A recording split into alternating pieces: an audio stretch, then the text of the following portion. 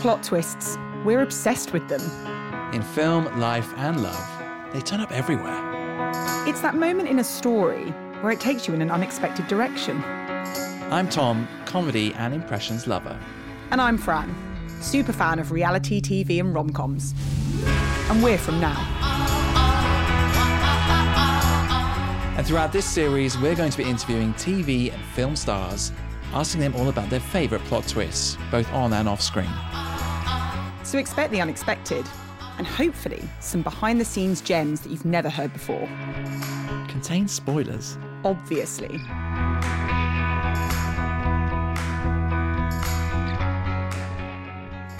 Welcome back to a new series of plot twists. It's a new series, there's new music, and Now TV is just Now. I know, we've only gone and got ourselves a new name, so welcome everyone to the new Now. And it's a really, really exciting first episode because we're actually going to be talking about all things Bridget Jones. Yes, our guest this week is Bridget's sassy, sweary sidekick, Shazza, played by the lovely Sally Phillips. Some of you may know Sally from roles such as Tilly and Miranda. She was the creator and she starred in the iconic sketch show Smack the Pony, been at Alan Partridge, and then more recently she's played Mina, the Finnish Prime Minister in Veep. She's done quite a bit. But, I mean, let's just go back to Bridget here. I mean, it's the 20th anniversary of the first film coming out, which blows my mind slightly, but equally I don't really remember a time when Bridget Jones wasn't in my life. I think we've both talked about this, Tom, like the epitome of being single. There are always times when you can say I've just had a bit of a Bridget moment. Like it's become part of just constantly everyday language. And Shazza is just such a great character. So she's part of obviously one of Bridget's little posse of friends. She's that character in the group, which is the straight talker, say it as it is. And as you alluded to, Tom, rather explicit language. So we won't be quoting any of her famous lines in the intro to the podcast. And as we say, it's been 20 years since Bridget Jones' Diary first came onto our screens, and you can watch it on Now. Yes, from the blue suit to the fight scene outside the restaurant, let's cast our minds back 20 years to relive this absolute rom-com classic, and also hear about some of Sally Phillips' own plot twists from a really varied and exciting career. So here it is. Sally Phillips on the Plot Twist podcast. Well, Sally, welcome to Plot Twist. Thank you very much for having me. Obviously, you're here to talk about Bridget Jones, and we've got plenty of questions to ask. But before we do, how are you? Are you feeling optimistic that we're in spring and that June is approaching? I'm feeling completely feral. I badly need a haircut and a beautician. I'm desperate. I'm so over nature, I can't tell you. The other day we were saying, let's go for a walk in the park. It's like, I don't want to go to the park. I want to go to a really horrible shopping centre full of people and spend loads of money on marshmallows and shoes that don't fit. You know, I think at one stage I was feeling very sort of climate emergency and, you know, knitting my own porridge and all the rest of it. And I don't know, it's just, I've lost it. I've properly lost it. There's only so much you can do, really, isn't there? It's even worse with dating as well, but enough of my woes. We've got a few questions set up that are kind of designed to get to know you. Obviously, everyone will know you from Miranda, from Veep, Alan Partridge, Bridget Jones, of course. But for those that don't know you, we've got a few sort of nuggets that we thought we'd drop in. Yeah, we just like to ask a bit of a random question to get us started. So the one that we've chosen for you is, what is the most memorable gift that you've ever been given?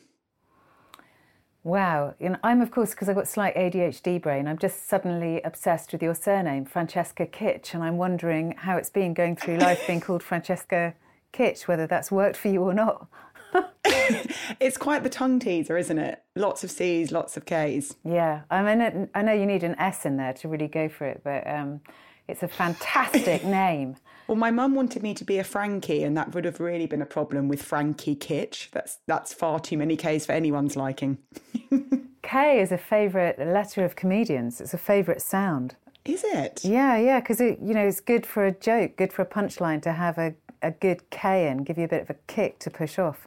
But anyway, enough of that. Oh, I love that. You were asking about was it my favourite or my most random gift? The most memorable gift you've ever had. Well, I've obviously forgotten all of them. That's the kind of ungrateful bitch that I am. I mean, I love things from the kids. I mean, they gave me a Valentine's Day box, which was a wooden box that they'd painted themselves and was full of love hearts, and they'd tried to make candles unsuccessfully and full of drawings they'd done, all the rest of it. That was pretty memorable. Obviously... Very sentimental. Lovely. Yeah. I am quite sentimental. Really I remember, presents where my brother gave me some hardwood about 30 years ago, like bits of hardwood in non-specific shapes. And he said, yeah, I thought you'd like those. I was like, why would I like those? Like, what? I don't understand. What made you think that I would like those? What even are they? And my worst ever present was my 39th birthday. My husband, now my ex-husband, for reasons that will become apparent, gave me a bottle of supermarket bubble bath and an onion dicer. What? And Oh, wow, an onion dicer. an onion dicer. And I didn't cry that day, but about 2 days later, I was like, this is just unbelievably bleak. Is this my life? Where my husband gives me some Sainsbury's bubble bath and an onion dicer for my birthday. I really enjoy, though, that although the gift of the wood may have seemed pointless, it has in fact made it onto the podcast, and maybe that was always the intention. It would always be a good talking point of random gifts that you've had. Maybe. But I think what it did was it highlighted the fact that my brother and I had grown apart and that we needed to put that right.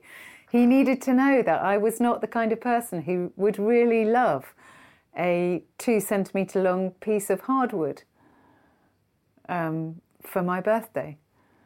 Though when I say the word hardwood, I can think of lots of ways in which Yeah. Okay, I've got one more for you. So obviously we've all spent, as you say, a lot of time indoors and we've been watching a lot of TV. If you could pick a member of any sitcom TV family and be part of that family, which family would you pick? Any TV family. Wow. Any TV family.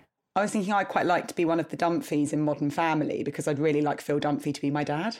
Yeah, and that's why that has been such a successful sitcom, because people really want to be in that family. But you've given me the option of any sitcom family ever. And I'm thinking, could I be in, does the Addams Family count? Is that sort of... Yeah, there must be some animated sitcom version. I'd definitely want to... I mean, Modern Family feels like it's, not that far removed, apart from they're way wealthier. So I'd like to experience something really, really outlandish and out there. Yeah. I love that. Great answer. Yeah, I was thinking maybe like Only Fools, but I'm too posh to be a trotter, really. No, I mean, it would be fun to be in one of the, just like a different world. Listen to me going, get me out of my house. That's basically what I'm saying. Every answer is, let me out. The only sitcom I wouldn't want to be in is Porridge. That's like the one I now know after lockdown that I don't want to go to prison, if at all possible. Yeah, but you get to hang out with Ronnie Barker. I know what I'd like to be in. I'd like to be in Blackadder, Queen Elizabeth. So, yeah, very solid shout. I mean, talking of comedy, actually, your journey into comedy, you obviously travelled a lot when you were younger, very young, and then you end up at Oxford studying Italian and linguistics. Is that right? Yeah. How does that then, you go from that into, going into comedy? Where was the point at which you discovered that was a passion that you wanted to explore? Well, the good thing about Oxford one of the good things about Oxford from my perspective was, obviously the people, but the fact that there's no drama course means that absolutely anyone can do drama or comedy. So I believe that at other universities, the drama students mainly do the drama, and it's quite hard to get involved, whereas at Oxford, really anyone could do it, and anyone did. So I did lots and lots and lots of plays, particularly in my second year. I mean, there's one term where I did a different play every single week, which, wow. Yeah, it's just a bit like, because my generation didn't really get to do rep, which I think is a brilliant way of learning. So in the repertory companies, they would do a different play every week. So you'd be rehearsing one and performing one all the time, and they would change every week or every 2 weeks. And you just get very good very quickly. Now, obviously, I wasn't doing it professionally, it was just as a student, but, it did give me lots of experience of going on stage and lots of experience of trying to try different characters. But I really wanted to be a serious actor, and I auditioned for the Oxford Revue. I didn't know what it was. My friend was going out with the director, and I'd done a very pretentious one-woman show, although there were more pretentious one-woman shows around at that time. I did one called Benedetta, The Life of a Lesbian Nun in Renaissance Italy. And I played all the nuns, and it was a true story of Benedetta, who pretended to have dialogue with angels so she could seduce the younger nuns, but was eventually found out by the Counter-Reformation. And despite giving herself her own stigmata and stabbing herself in the stomach, was discovered. And so I played. Deep. Yeah, I played all these characters. But I got into the Oxford Revue and really hated it. So it was me and 3 boys, and the whole show was written by one of the boys. And the characters I was playing were Billy, Sergeant Goopdink, Charlie, the General. So I was playing all men. And they had us wearing suits. And at one point I had a kind of fit, and I went, listen, I want to do more than just go to the shop and get you stuff. I may be a girl, I may have the body of a weak and feeble woman, but I have the mind of an idiot. And I too can do this. And they thought it was hilarious, and they put my speech pretty much word for word in the show. And so that didn't make me like comedy anymore. But then once I left university deciding to be an actor, I was doing physical theatre, sort of théâtre de complicité type stuff, and sub-théâtre de complicité, but théâtre de complicité wannabe stuff.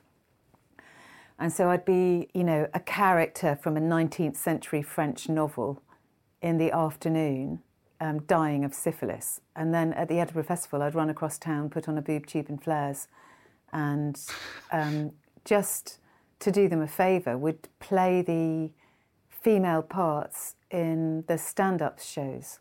So I did Rara Rasputin, Richard Herring's comedy biography of Rasputin the monk, set to the words and lyrics of Boney M. And I did walk-on parts for loads of people, do 3 or 4 shows in Edinburgh, but only one was my serious bit where I was crying and dying of syphilis, and maybe cartwheeling as well in the first 10 minutes. And no one would come and see that, couldn't get any agents to come and see it, but comedy, it was very easy for people to come, and so gradually, partly because the opportunity went that way, and partly because I began to realise I was just a very average actor, I ended up in comedy. Well, I'm not sure I quite believe that last bit, but it's it's very diverse, isn't it? And in many ways, your career has been that, where you've small screen, big screen, comedy, serious, radio, hosting, presenting. What environment do you feel most at home at? What do you enjoy most? Well, I really like people, so I'm happy any environment where I'm meeting people. But I really like doing films because I really like that form of the story that ends. So a character that changes, because in sitcoms the characters don't really change. They have to stay the same. And it's a kind of lockdown hell if it's successful. But with a movie, you start and you're exploring a particular question or a particular story, and it has a beginning, a middle, and an end. And I just really like that form. And also because it's a shorter form, there's usually an inordinate amount of care goes into it. So you really think about, your character may only wear 3 outfits or 4 outfits, so you really think about what each item of clothing says or does, and how it interacts with the set, what colour the set is, and you're becoming part of it. It's just, I find it a really exciting collaborative art form, and I like the fact that you go slowly. You build into the story. Yeah, well, no, not really that. It's just you really try really hard and do it to the best of your ability. Whereas a lot of stuff in telly, I guess you're just catching it on the run. And you can get a real energy with that. I mean, I've done some work in Sweden, and they have this thing there where you always measure how serious is your podcast? Are these the right kind of answers? Yeah, or do you want jokes? It's a mixture. No, It's really interesting. no, it's really interesting. It's a mixture, of course. So in Sweden they have this thing where they measure twice, and everything's very, very careful, and it means that you can lose a sort of dynamic energy because things can get becalmed. But the other end of the spectrum is where you're guerrilla shooting, or TikTok, I guess, where it's all energy and no finesse. And so, you know, I definitely prefer the first. I'm not very comfortable in Sweden. I like trying hard. What a sentence. But I do work there, and I What a statement. Yeah, I'm very comfortable in that. Sweden. Yeah. But I mean, it's because there's lots and lots of care, and no one's ashamed of having taken care. Whereas I think here there can be a thing of, what, this old thing? There's a whole thing where actors say, same perf, different wig, darling. So everyone's very, we put ourselves down a lot. But I don't know. We're talking of films. Obviously, a big feature is, can be, is a plot twist. I hope you like that little segue there. Very strong. In terms of your career, something that we like to ask is, you know, what would be your plot twist? You know, what would be your plot twist moment if it was something that stood out that perhaps changed your own story? Could you name a standout? Well, I think that you have, as I'm sure you're aware, you have to have a number of twists in every film, and you know, each act has its own set of reversals. But I mean, definitely the biggest one for me, I think, was, and it doesn't sound like it's a career one, but it has been a career one, is having children and my eldest having Down syndrome. That's been the biggest thing, because it had a huge impact on which jobs I could... being a mum, I think, full stop, has Absolutely. A huge impact on what jobs you can and can't take. So suddenly you're not taking any theatre at all, because you're home in the evenings, you don't want to travel outside London much. And I just went into this whole new world of disability and learning about that. So that was a massive plot twist. And I think the last thing I did before I had Ollie was Bridget Jones 2. So, oh, wow. In fact, it was, because I was pregnant with Ollie in Thailand. And the premiere, I had just given birth. So that was the last job. That was the last job I did. And it really feels like a new chapter happened after that, as it does for so many people. It is really pretty complicated having a baby as an actor, because it's not like there's any maternity leave or anything like that. And your concerns really change. I imagined I was never going to be able to leave my house again, and that I was going to be at home. I don't know what I thought my life was going to be like with Ollie. I mean, actually, it hasn't changed. You know, obviously it has changed, but it hasn't been what my worst imaginings were, that I was never going to be able to leave home again. I thought I'd better become a screenwriter. So I'd always written, obviously I've written a lot of Smack the Pony. I was one of the core 6 writers for that. And, you know, but I started going, OK, I've got to write features now. So I started doing that. And that gave me a massive... I mean, it's been brilliant to be in control of your own destiny, to some extent. That's what writing has done. So up to that point, just if I was cast, I was cast. And I did, you know, crazy live work. Some of my favourite was with Simon Munnery and Stuart Lee. We had a thing called Club Zarathustra, which was a mental live cabaret show. So after that, I started writing more seriously and taking smaller parts. I thought at that point, OK, I've been doing big parts in big things. I'll just do small parts in big things. But it turned out that you couldn't do that. The small parts and big things go to the people who've got big parts and small things. And so yes. I made a terrible wrong turn and ended up one very bleak year. The only work I got offered was Shane Ritchie's ex-wife twice. I was like, oh no. So I'd spent the whole year doing voiceovers for Summerfields and turning down Shane Ritchie's ex-wife. Like, not even Shane Ritchie's wife, like Shane Ritchie's ex-wife twice. And at that point, my agent said, darling, I think it's time to do Strictly. And I was like, OK, now it's time to change agent. So I changed agent. And I started taking, again, more control of my own career, writing more stuff, producing more stuff. I imagine the anticipation at the time must have been, you know, the anticipation is always worse, isn't it, I think? Of Ollie's disability? Then I suppose the reality that you say. I think the other thing is that Ollie's just hilarious. And so it was a whole new comic idea for me. I mean, Ollie's just every single thing he says is hilarious. And so as a comedian, you're going, how are you doing that? And what does that mean? So it's a whole new worldview to come to grips with. I mean, he tells all these jokes which don't make any sense at all, and people always die laughing. And if I tell you them, I don't think you'll laugh because it sort of has to come from him. And so it made me rethink what funny was in a way. Yeah. And look at how much of funny is to do with relationship and not to do with the actual joke.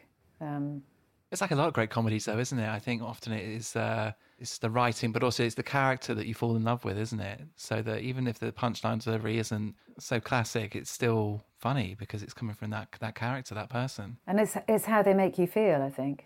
I mean, I remember Absolutely. being on the train on the way back from watching Miranda Hart at the O2. So I don't know how many people fit in the O2, but tens of thousands of people at the O2. A lot of people.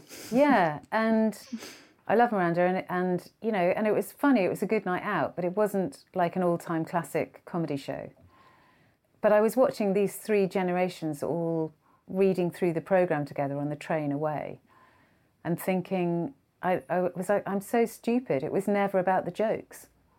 It was always just, comedy is always about how you make the people feel. And so, you know, giving vent to a particular feeling that people want to get rid of. And with this, you know, with Miranda, I think it's about wanting to bond. You know, saying you're all right. I mean, really, it's the same as Bridget Jones. You're okay exactly as you are. I love you just as you are. You don't have to be productive or have a facial or do jiu-jitsu or acquire any skills or do any massive open online courses on FutureLearn, or, you know, you don't need to do anything to be acceptable, and your time with your mates doesn't have to be productive. You can literally just piss about and pretend an aubergine is called Barry. Sounds pretty productive to me. I don't know, I think it's really important. I think just because it doesn't, I don't know, and I think this is the thing I've been grappling with ever since Ollie was born is, you know, Ollie is never going to score on any official score sheet. He's not going to be productive. He's going to be a net drain if you're working in, you know, in terms of pounds and pence. But, you know, at the same, and this just sounds like a mother brag, but it isn't, because it's not just Ollie, but the value that he brings to the family and the school and the community is just vast. And it's all this relationship. Connection. And the joy of not being productive. The joy of being a bit going, yeah, you know, I don't understand, and that's all right. No, it doesn't mean anything, and that's all right. And I can't speak Mandarin, and that's all right. And I can't sing, but I love it, and so I'm just going to do it, and that's all right as well. It's the whole sort of, it's all right, it's all right. It's okay, don't stress, it's okay. It's like you say with Bridget Jones, it's just the way you are. Just the way you are, exactly. And that's quite profound, isn't it, with Bridget Jones, about the, you know, all this trying to self-improve, trying to stop smoking, trying to eat less, trying to be more acceptable, trying to read a self-improving book, trying to impress your boss, trying not to sleep with your boss, accidentally sleeping with your boss. All of the above. All of the above, you know, all of the above. And it's the vulnerability you identify with. And I think, obviously, speaking of Bridget Jones, how on earth has it been 20 years since the first film came out? Yeah, well, I was saying earlier that we did all of that 5 years ago with the third film. It's like, how on earth is it 15 years? Is it really 15 years? That's so weird. So I'm not surprised it's 20. Does it feel like ages ago, but also only yesterday at the same time?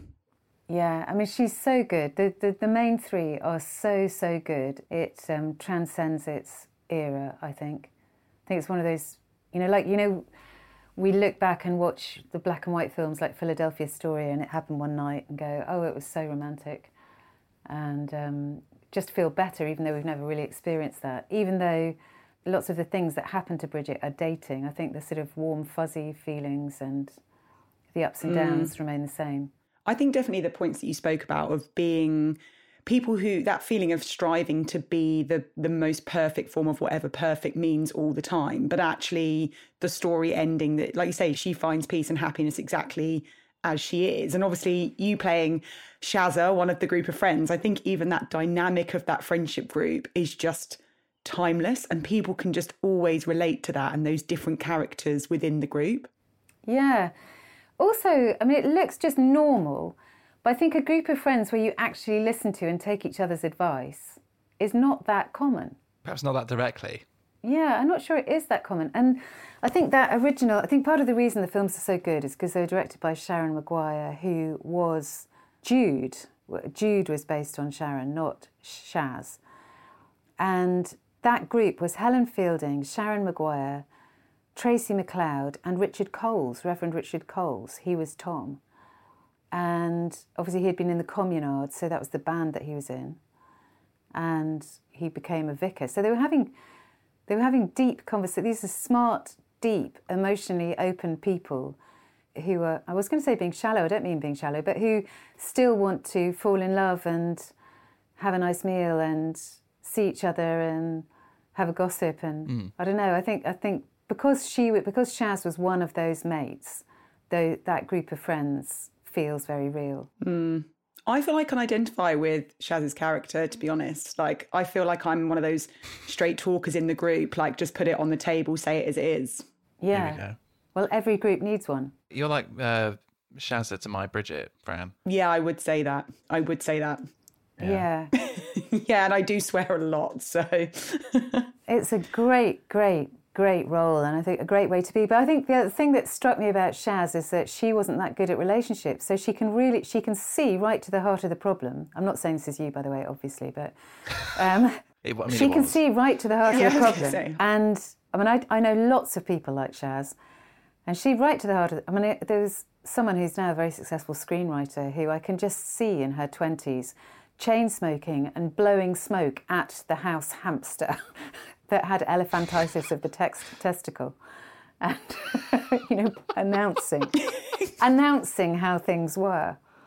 And because she's so perceptive, she's an amazing screenwriter, but I don't think she's settled down, because actually getting involved in the complicated flirting and not saying what you mean of getting together with someone, like trying to be your best self. I imagine Shaz could never quite do that. But I was so happy in the third one that she met someone, because there was talk at one stage that Shaz was dying of cancer. It was like, oh no. Oh gosh. That'd be so bad. I mean, it'd be good. It'd be realistic, but it'd be so disappointing. I was going to ask you, actually, when you were talking earlier about enjoying the fact that films have stories with beginnings and middles and ends. Obviously, the Bridget Jones's Baby, which followed many years after, did Shaz end up where you thought she would have been after you filmed the second film? I mean, it really could have gone any which way for Shaz. I was just very pleased it had gone that way for her. I think, from the third one, you can... I don't think it makes it any less good a film. But the third one, I think you can really see the thoughts about feminism and women's role in the workplace and women's aspirations. It's no longer okay by 15 years later to have someone who's wearing short skirts to work and not taking their job terribly seriously. And so Bridget has become successful. And so she needed a workplace friend. And I think that's also true that, the Miranda character, brilliantly played by Sarah Soleimani, that there's a lot of women in film and telly who never got married because the job too demanding takes you for long, long hours, and there's no... I mean, people are working to change that, but it's just not friendly to having children. I mean, I would have... Yeah, I mean, it's just not easy. I was really lucky to have the Summerfield years to see me through with my boneless leg of pork, half price. I was very, very, very lucky to land that job. But it's quite, it's quite challenging. And so, yeah, there are a lot of women in their 40s and 50s who've, never met anyone, or they have met people but it hasn't worked out, and they've consequently done very well at work. I can't remember the question now, I'm just... Well, I was just thinking, dating's hard work, isn't it? It really is. But something I wanted to ask you, obviously working with Renee Zellweger, she gets an Academy Award nomination for the first film and obviously has gone on to even, bigger heights with Judy recently, for example. Tell us what it was like working with her on set. Well, she was in character. The first series, she was in character the whole time. So it was just like hanging out with Bridget. She was in no way difficult or temperamental, was just absolutely lovely. Carried a Toblerone. The first film, she carried a Toblerone under her arms most of the time. And the second film, it was a Dunkin' Donuts, I think. And she was just completely delightful. But the thing that was weird was when she stopped. I mean, I think later she said she went on a contraceptive pill to make her put on weight more. And so she came off that. I mean, it was quite well documented, I think, at the time. She just lost a lot of weight very, very quickly. And she started to lose it in the last week of filming. And then at the wrap party spoke in Texan. And that was a bit of a shock because she was so different from Bridget. And I realised I felt like I'd made friends with Bridget, but not with Renee. That's something that can happen when people are really brilliant and serious about their job. And then by the third film, I'd say we were proper friends. We had a lot of quite intense chats about politics. Oh, interesting. And the place of celebrities in politics. And genome sequencing. She's really, really smart. And I was just starting to make my documentary about World Without Down Syndrome.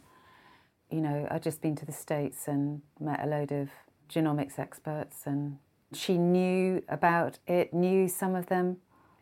Yeah, just quite a different relationship from the first one. We were all older and more battered by life by then.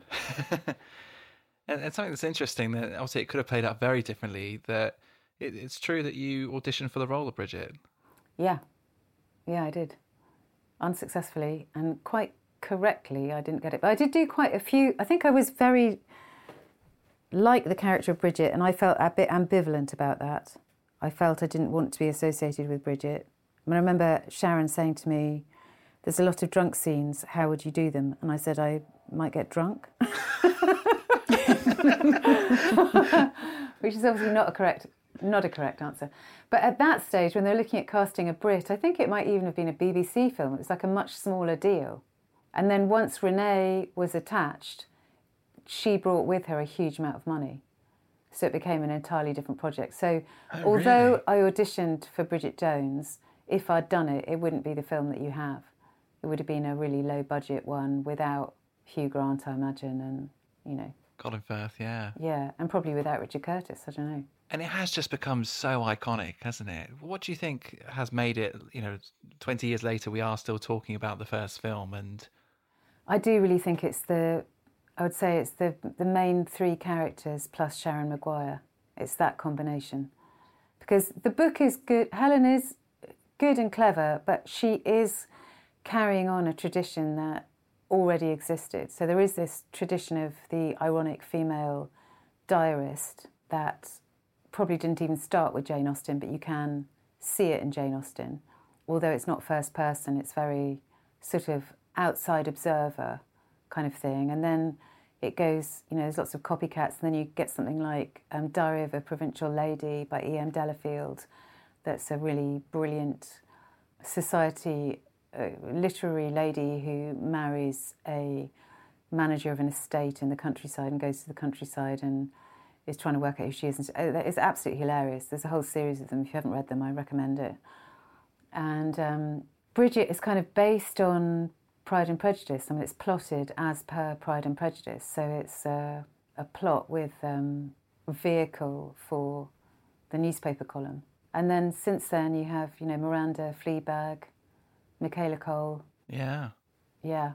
There is one question that I'm desperate to ask you, and we were talking about the kind of isms from Bridget Jones's diary, even down to the kind of having a Bridget moment or your Bridget Jones pants. But one of the questions that I just had to ask is the iconic scene where the blue soup that has leaked from the string that is meant to be the leek soup. Yeah. What was in the blue soup that made it blue, and did you have to actually eat it? I think it was just food colouring, and yes, we did have to eat it. And I don't remember eating it at all, so it must have been fine. It must have been quite uneventful. I do remember eating the marmalade, but I don't remember the soup. I don't remember the soup being a problem, but I do remember I can almost taste the marmalade today. So how do you keep a straight face in those scenes? Like when you're filming them, because they're obviously so hilarious to watch. How do you keep a focus in a scene like that? Well, I think it's hilarious to watch because nobody's laughing at the time. At the time, it does feel quite serious. And that's why it's funny.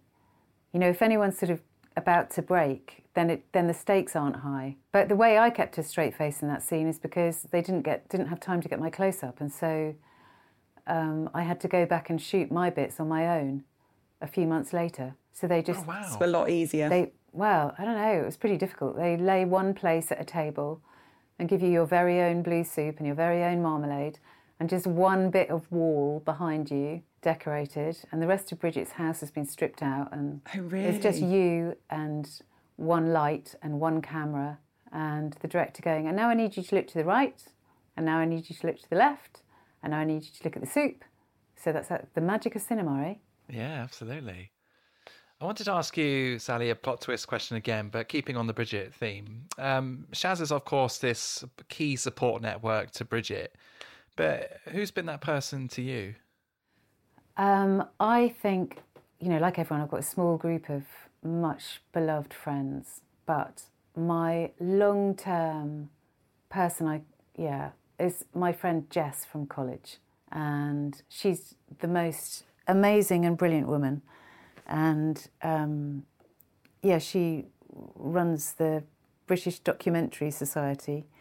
And when she was at college, she came out, to herself as well, I think. And she took me for coffee and said, she'd disappeared into a room for 4 days with a girl called Liz from Sevenoaks. She came out and she said, I think I'm gay. I was like, I think you are as well. And she was worried, that I was going to reject her, which of course I didn't. And and then I did the same thing. So I had a religious experience in my mid-20s, and I was terrified of telling her, because what's worse than saying you've become a Christian to a lesbian? And anyway, I said, I've got something to tell you. And she said, what is it? And I said, I think I might be a Christian. And she roared with laughter and she said, you've picked the only thing that's worse. And then she held off getting married, and then I was the celebrant at her wedding. And so she married Beadie a couple of years ago in Margate in a junkyard that we did up, and I was the vicar. And so there were 4 different costume changes or themes. You could go wearing a number of different things, but one of them was double denim. And so I had a triple denim cassock and robe. So I had a white denim dog collar, a dark denim dress, whatever it's called, and a mid-denim stole.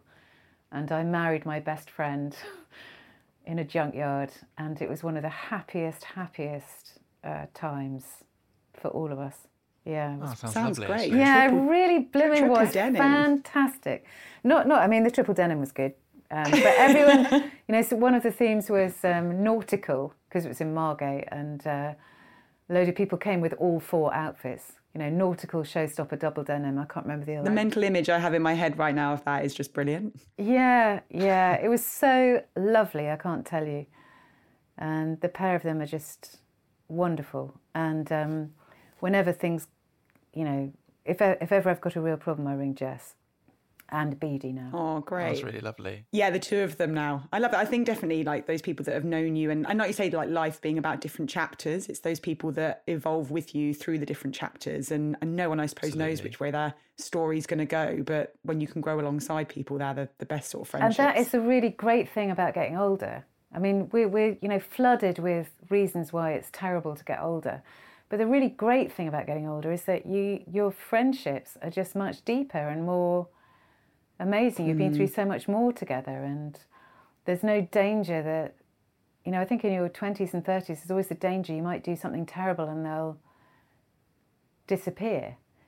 But by the time you've got to, I just turned 50 in lockdown. By the time you get to 50 and you've been mates with someone since you were 18, you've done lots of terrible things and they've forgiven you, and the reverse, and you just forgive each other, and, it's great. I love that. Yeah. Couldn't agree more. So we've got one final plot twisty question for you. For all your fans out there, is there anything that they would be surprised to know about you? That sort of depends what their view of me would be. I think because different people like different things, I don't think there'd be one fact that surprises all of them. Because if I gave you a sort of filth fact, there'd be a whole load of people that went, I'm not the best type of at fact. all surprised. And then if I gave you a religious fact, there'd be a load of people out there who would go, I also am not at all surprised. So, I mean, it's not surprising that I can do sign language. Am I quite boring? It's not that I'm quite a boring person, though I probably am, but it's the fact that I've done so many random things. Not at all. Like, the most surprising thing about me would be that I have consistently meditated every single day for the last 6 months. That is surprising because I tend to be. Wow, that's cool. I tend to be quite That's amazing. quite faddy about things and give them up quickly. You've stuck with But it. that's not at all amusing, and I'm sure not the kind of fact. No, but how have you found that? Because I've been interested just in terms of... Completely brilliant.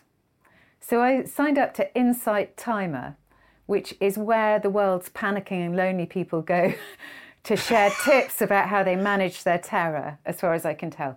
And about 90% of the things are just, or not 90%, maybe 70% are a bit weird. I mean, we ended up doing it, the last film I did, we ended up doing it in the makeup bus in the mornings, sometimes to make ourselves laugh. And there was this one woman who was like, connecting with your divine feminine. You are walking in a space, it can be any space, it's a beach. You are walking in any space, it can be any space, it is a forest, and you're following the path, it can be any path, it's small. You come to some water, it can be any water, imagine the water, it's a lake. And now you are taking off your clothes. We're all like, what? And a beautiful woman with long dark hair, she's taking off her clothes as well. And you turn it off, go, no, that's not the kind of guided meditation I was after. But I think the sort of the breathing and getting back into your body is really, really, really, really good. And I've just found it really, I've got quite a monkey mind, and I found myself much more able to concentrate. And I've been way more productive than I had been in the last... I've done the whole thing saying we don't need to worry about being productive. But normally I get so distracted I don't finish anything, and I have actually handed in 2 scripts. So I think that's proof that it works. Highly recommend. Yeah, that's really interesting. I might have to take it up myself. I wanted to ask you one more question. Obviously, we've spoken about the 20th anniversary of Bridget Jones. And you alluded to shows and Fleabag and Michaela Cole and so on. How do you think comedy has evolved in that time? Well, I mean, is it evolving, or it's just changing, reflecting the culture it's in? But the most obvious thing for me is that women are now allowed to do it. And there's allowed to be more than one show, and people have a hope and expectation that women will be funny.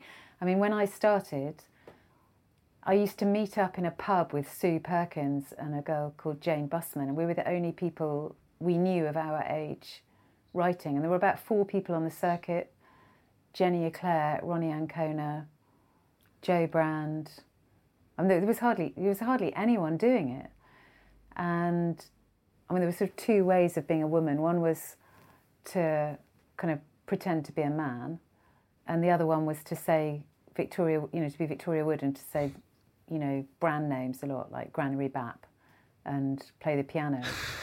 And now it just seems that although there definitely isn't equality, and that progress is glacially slow for women compared to men.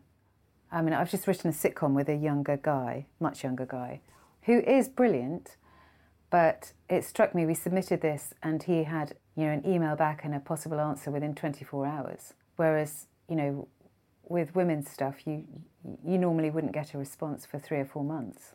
And then the response might be, oh, we've got a women's show already, or something like that. So it is still really different, but I think, there are obviously loads more women doing it. I love Melanie Gedroic's show. It's her and Lou Sanders. And that's great. Like 2 women hosting a primetime comedy show. Yeah, absolutely. Just that really wouldn't have happened. It would have been a morning show. Well, it would have been a light lunch or whatever Mel and Sue were hosting back then. Yeah, we interviewed them and spoke to them about that. That was good fun. Yeah. Sally, thank you so much for coming on Plot Twist. It's been a really fascinating chat. Sorry if I was a bit serious. Not at all. It's a great balance. No, it was brilliant. Well, very, very nice to meet the pair of you, and just sad it's not in person. I know. I really wish we could I know, have done. such a shame. Shall I tell you what I really miss? I told you I've gone feral. I'm beginning to really miss those sort of, those white cups and saucers of spilled coffee that you stand around holding awkwardly, trying to remember people's names. I even missed that. Not long to go. On the final countdown. Final countdown, okay.